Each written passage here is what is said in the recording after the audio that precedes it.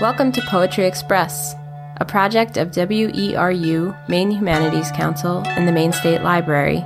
Each week, we bring you a Maine poem read by a Maine neighbor. This week's poem is The Fate of the Trees by Elias Nasrat, read by Nick Beauchesne. This poem appears in the Telling Room anthology, A Season for Building Houses, and was recorded at the Poetry Express event held at the Auburn Public Library. An alley on the left and a street in front formed an angle that embraced our home. Across the street, grass and sessile trees stared through the windows.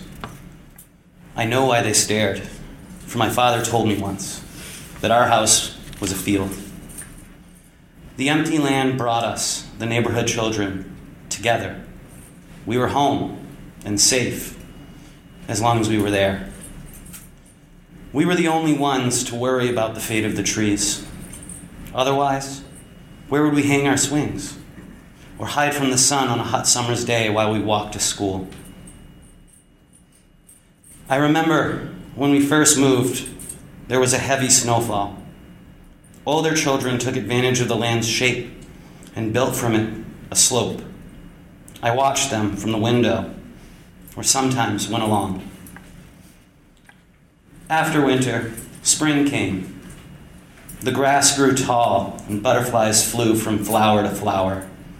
The tall grass was a better floor to fall on than the dry, hard floor of summer or the sloppy floor of winter. When spring ended, summer came. We hung our swings in the trees or made ourselves soldiers firing at each other with water-filled guns. The older children did not care what we did. They flew kites instead.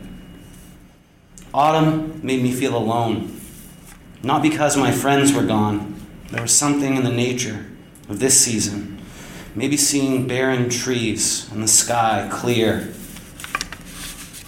Now, years later, I live in another place.